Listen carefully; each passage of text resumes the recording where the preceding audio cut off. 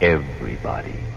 What's up, everybody? Welcome back to another episode of the Lights Out Podcast.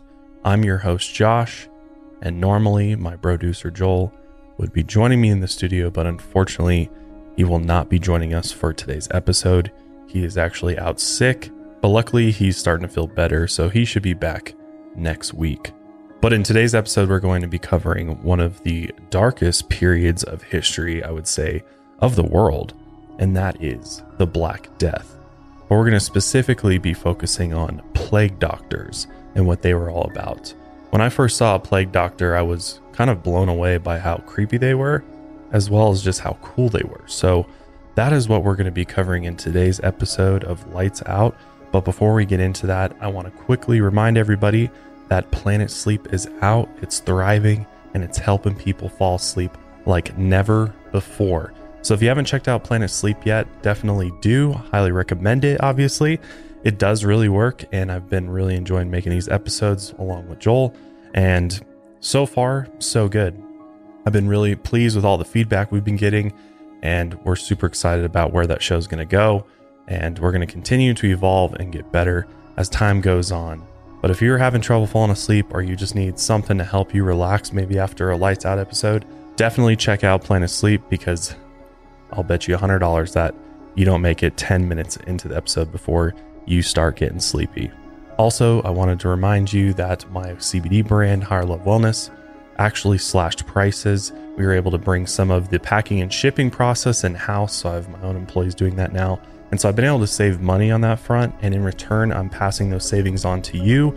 So all of our products are now 10 to 20% off permanently. So if you haven't checked out Higher Love Wellness in a while, definitely pop over there, and maybe your favorite product is now a little bit cheaper and a little bit more affordable, which I think is really cool. And one cool thing that we're doing is for all of our podcast listeners across all of our shows, you can use code HOMIES and get an additional 10% off of your whole order. So that is all happening at higherlovewellness.com. Now that we've got all of that out of the way, let's go ahead and jump into the Black Death and start by just talking about the plague. What is the plague? So the plague is a contagious bacterial disease that's been spreading through human populations for thousands of years, been around a very long time. But left untreated, it has a devastatingly high mortality rate.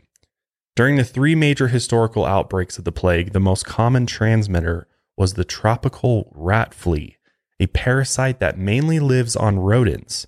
And once infected, the disease can be transmitted to the next generation of fleas through their eggs. And when the rats died, the fleas looked for new hosts, often spreading the disease to humans. It only took one flea bite to introduce the bacteria, Yersinia pestis, or Y. pestis, into the body of the human host. The bacteria didn't affect the fleas, though, and the rats could live for a surprisingly long time as the concentration of the bacteria built up within their bodies. This allowed the disease to spread across continents on ships. But there are actually three different types of plague. There's the bubonic plague, the pneumonic plague, and the septicemic plague. The bubonic plague attacked the lymphatic system and moved through the lymphatic vessels to a lymph node.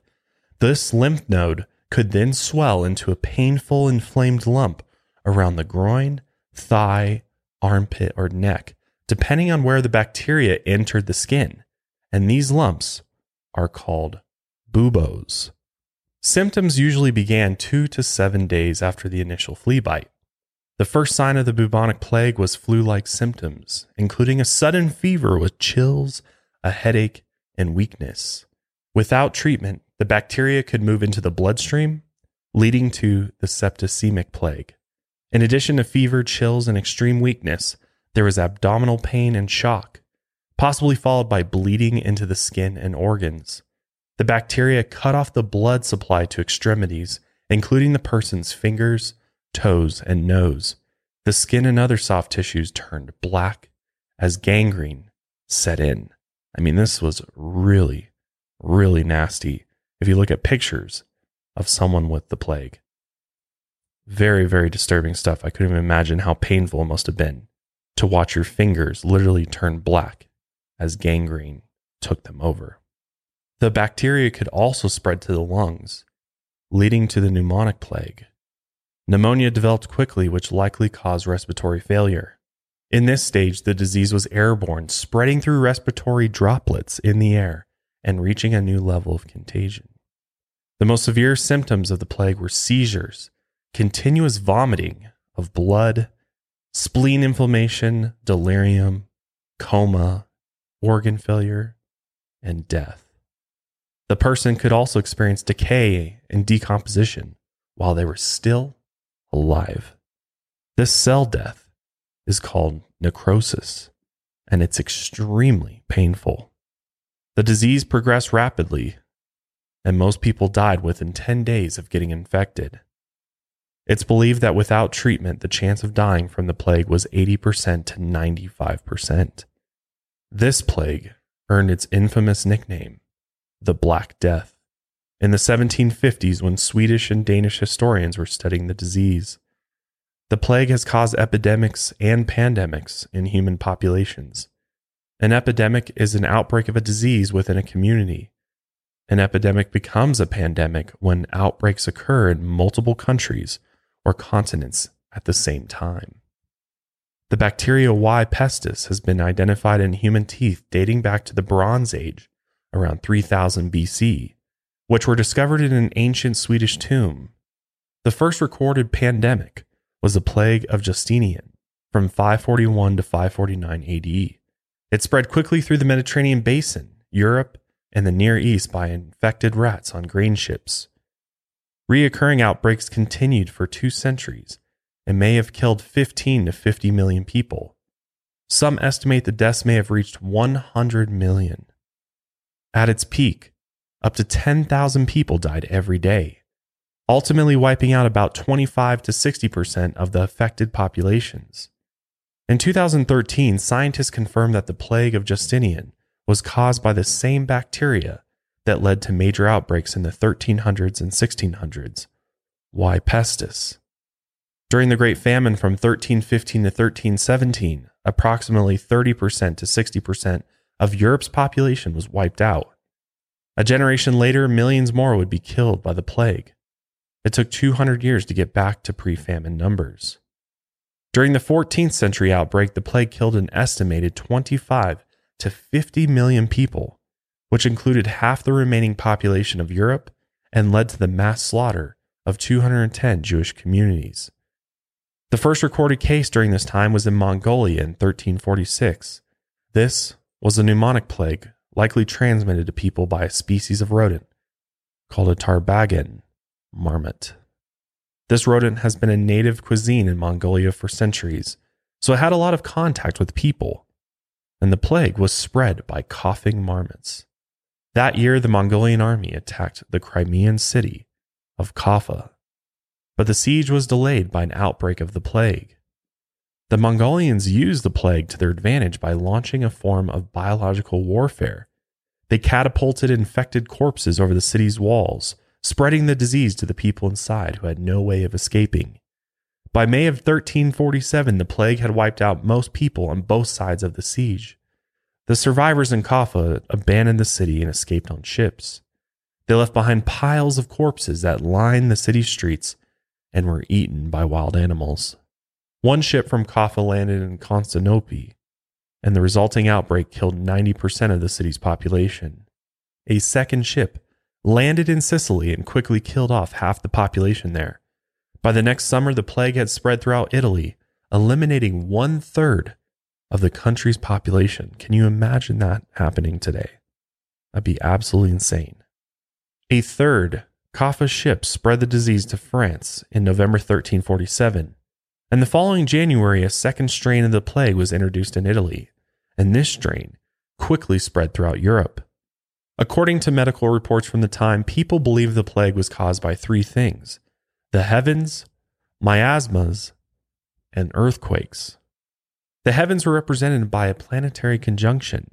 A conjunction is when celestial objects come together in the sky, making them appear close together. It's a spectacular sight that people at the time didn't fully understand. At 1 p.m. on March 20th, 1345, the triple planetary conjunction of Saturn, Jupiter, and Mars was last seen in the sky, and the people considered this as an ominous warning.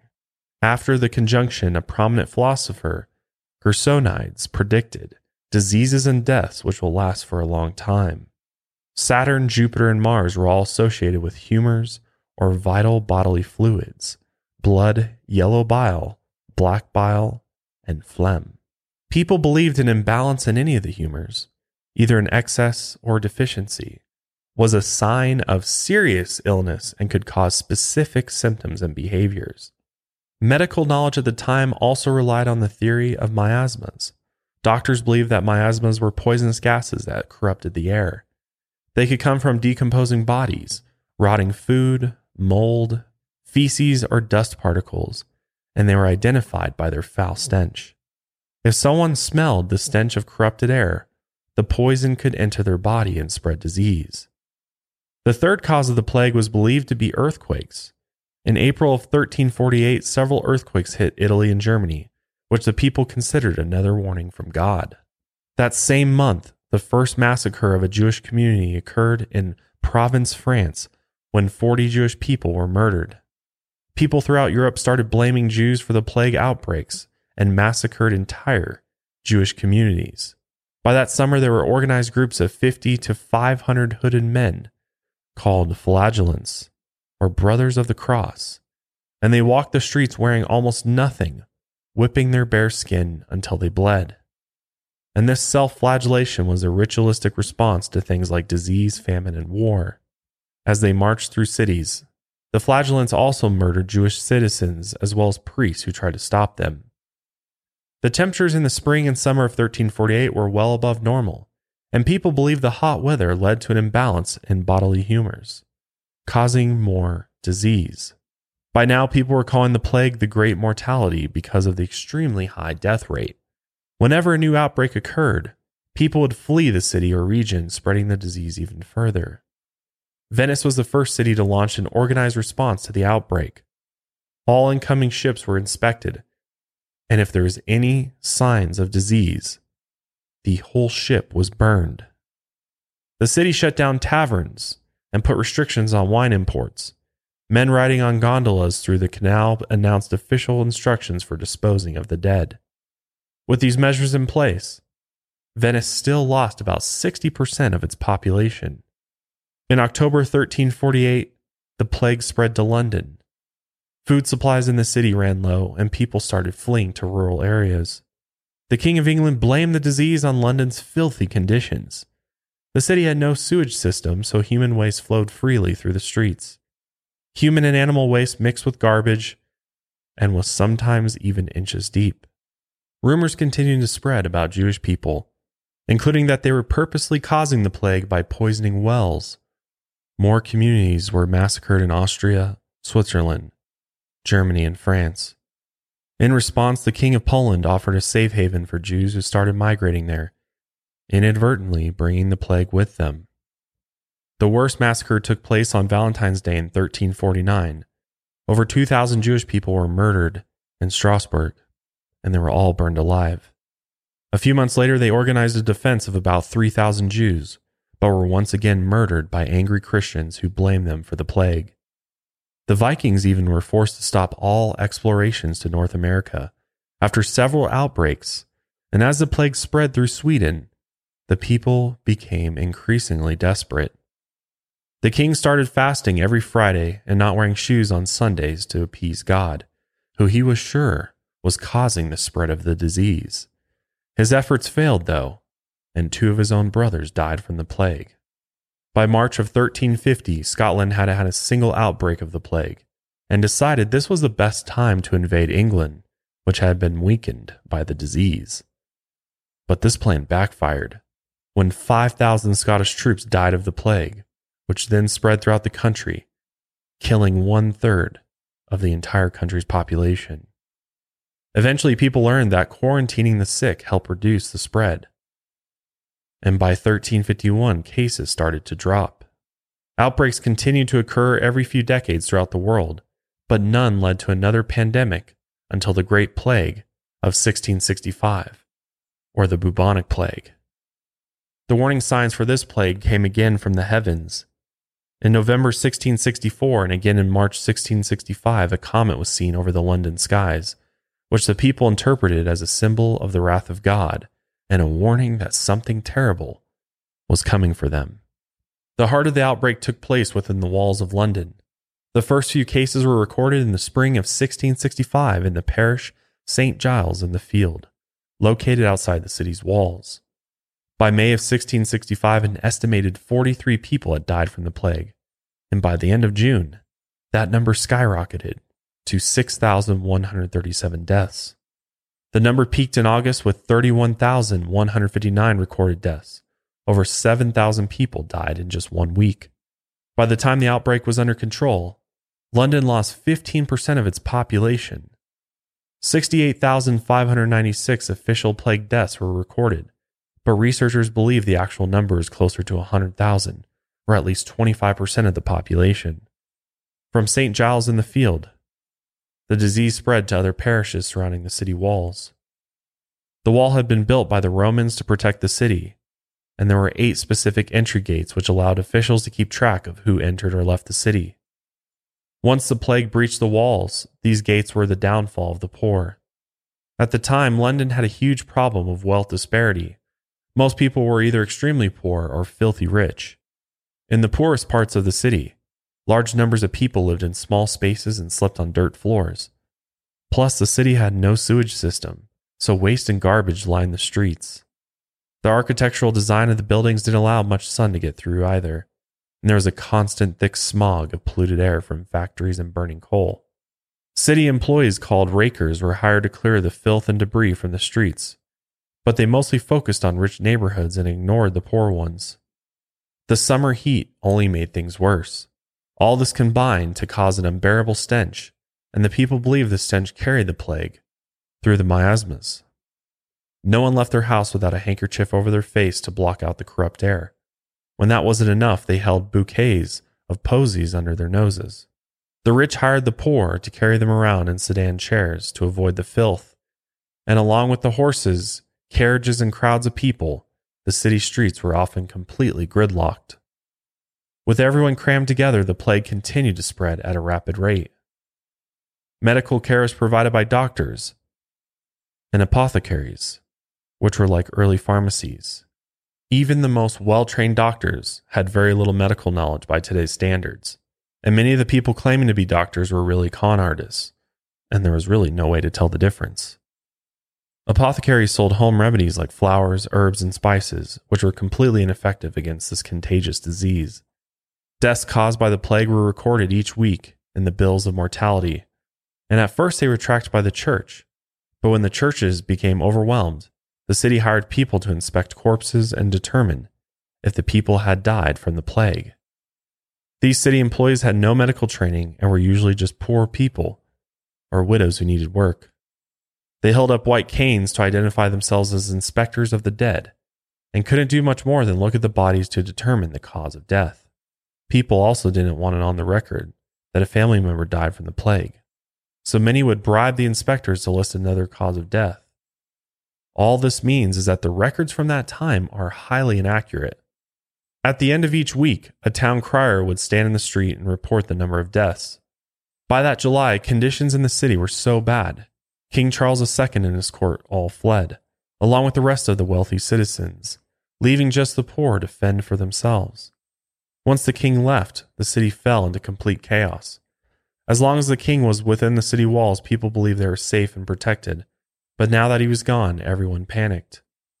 No one was allowed through the city gates unless they had a certificate of health, which had to be written by a doctor and signed by the Lord Mayor. But most of the doctors fled with the rich, and these certificates were nearly impossible to get. The Lord Mayor stayed in the city to enforce the orders of the king. These orders usually involved praying, fasting, and confessing sins. All public places were closed down and no large gatherings were allowed, including funerals. But the one exception was attending church. Every citizen was required to go to church at least once a week to pray for God's mercy and forgiveness. The church bells were rung after each recorded death, and soon they were ringing nonstop, driving the people in the city mad. Many lit fires in the streets to purify the air, which only made things worse. When word spread that cats and dogs were carriers of the plague, all of them were caught and killed. The bodies were piled on carts, and the cart drivers were paid 2 pence for each animal killed. To make more money, the drivers started breaking into homes and literally grabbing people's pets from their arms and killing them. It's estimated that about 200,000 to 400,000 cats and dogs were killed that summer alone.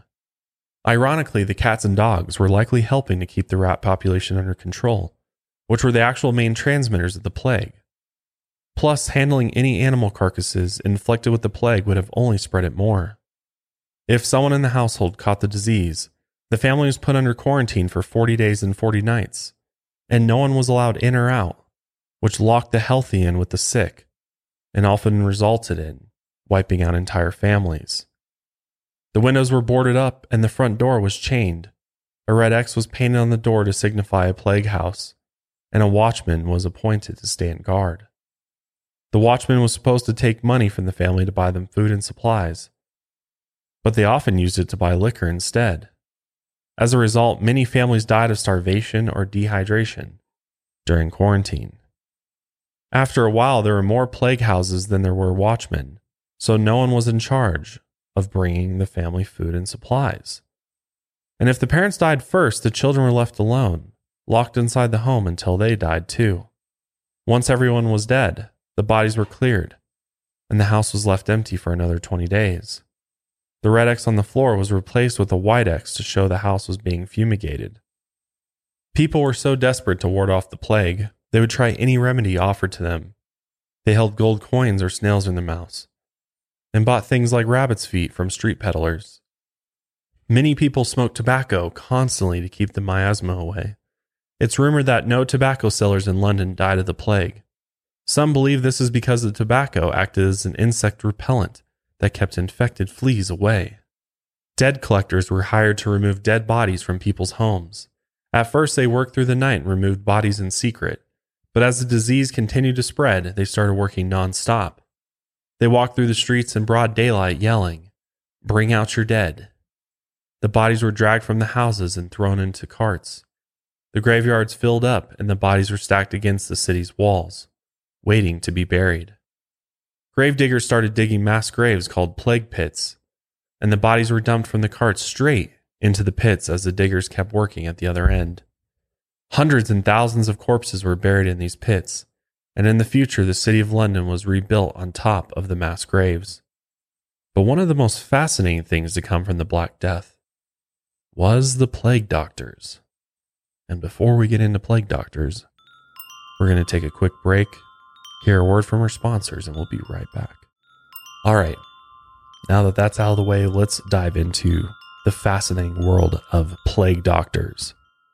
London and other cities contracted plague doctors to track the spread of the disease.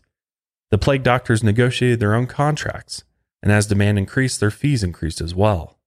Payment often included living expenses and a generous severance, and fees were usually paid in advance. They existed in some form during the outbreak in the 1300s, but they didn't develop their distinctive protective suits until the 1600s. Most doctors at the time believed in the theory of miasma. So when treating those infected by the disease, plague doctors had to protect themselves from the smells, which resulted in the creation of their elaborate yet disturbing uniforms. They believed smells could be caught in clothing fibers, so they wore head-to-toe leather outfits covered in suet or hard animal fat to repel fluid.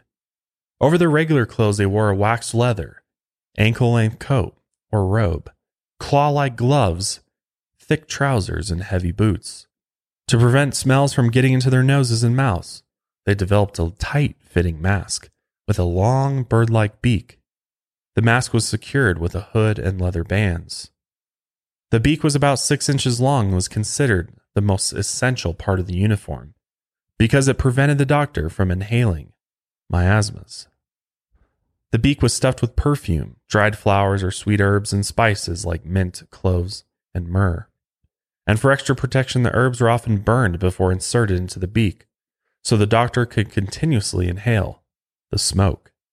The mask had glass openings over the eyes that looked like goggles. They carried long wooden canes to examine patients, remove their clothes, and take their pulse, all from a safe distance. The sticks could be used to strike delirious or desperate patients who tried to get too close.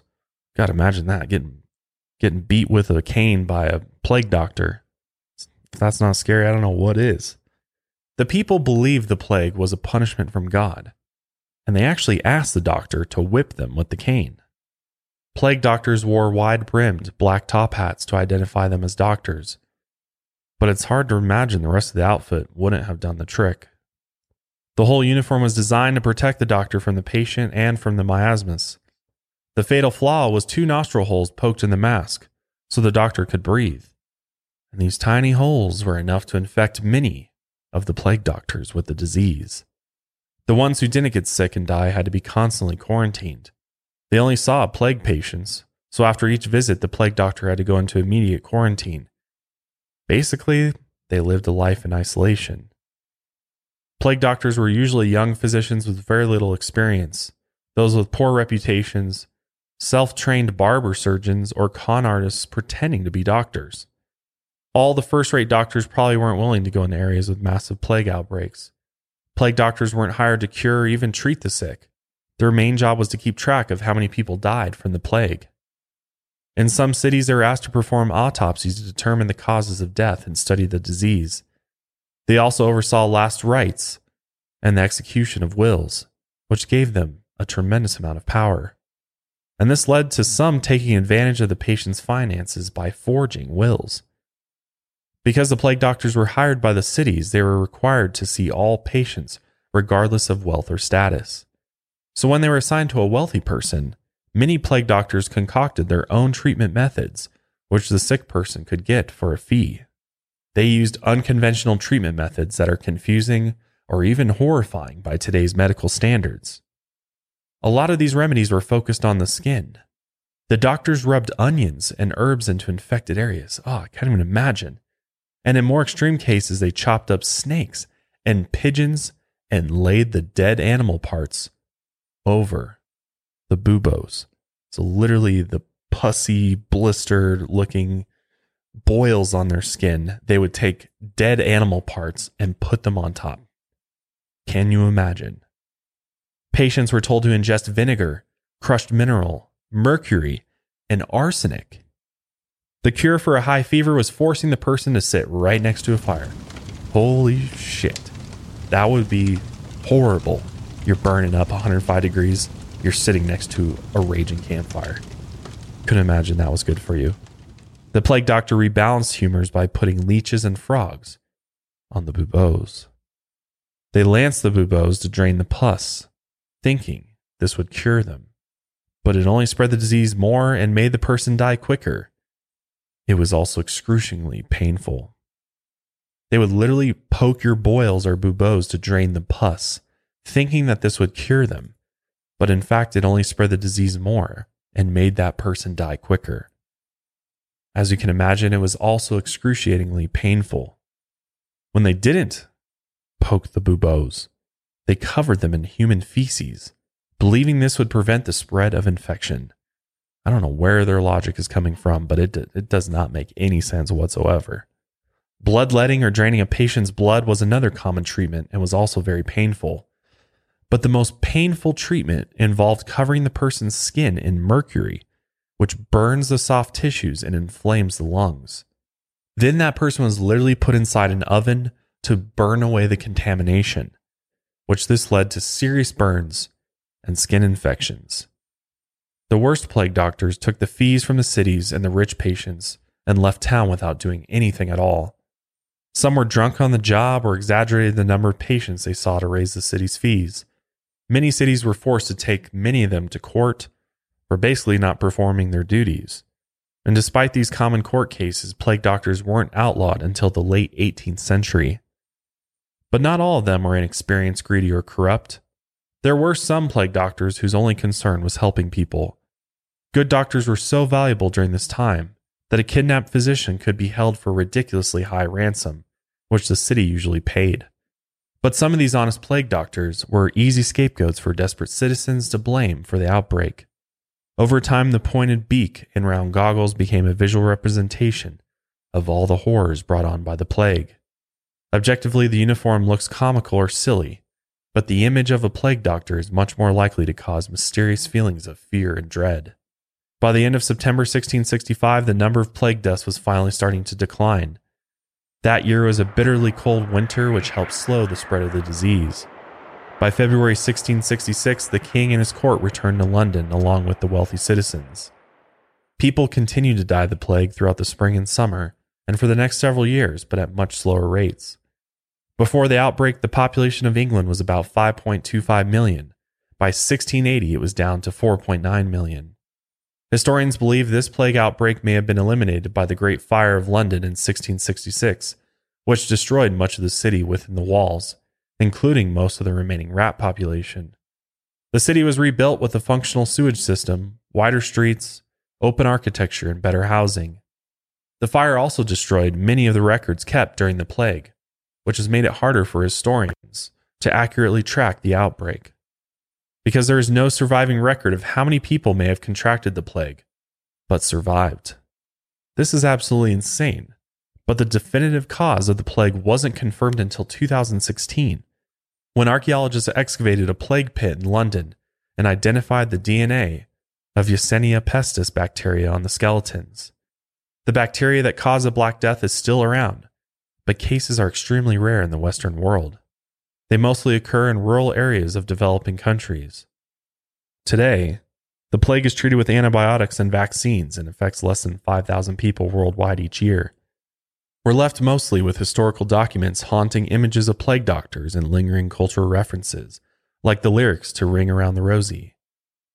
Ring around the rosy, referencing a skin rash, a pocket full of posies, to block the stench of corrupted air.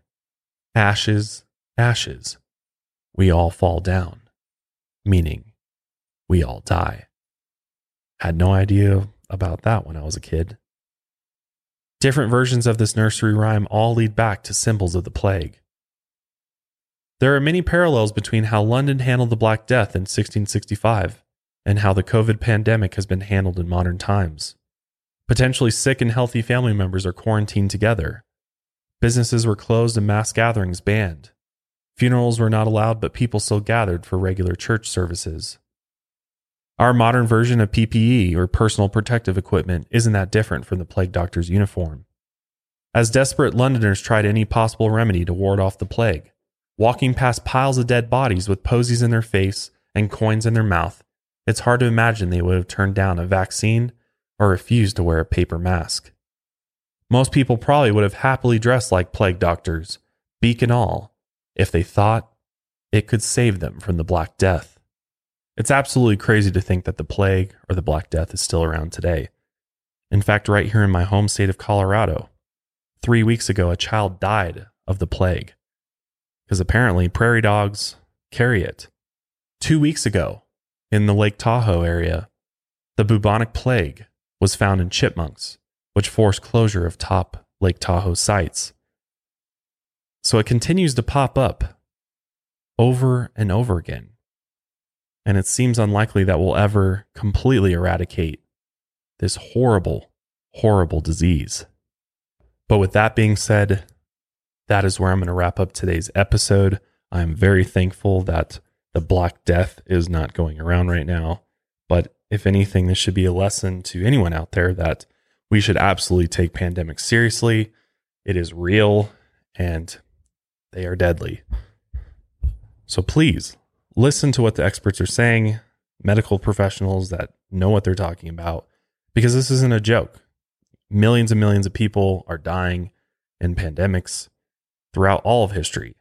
So I like to think that we are more evolved, smarter than the people back in the 13 and 1600s. But sadly, doesn't seem to be the case all the time. But hopefully you found this episode of Lights Out Podcast as interesting as I did. If you did, I'd appreciate it if you subscribe to the show on Apple Podcasts, YouTube. Give us a thumbs up, leave us a comment, rating, review, let us know what you love about the show. Check out Higher Love Wellness. Again, use code HOMIES for 10% off. But that is it for me today. I will see you guys next week. with another episode. But until then, lights out, everybody.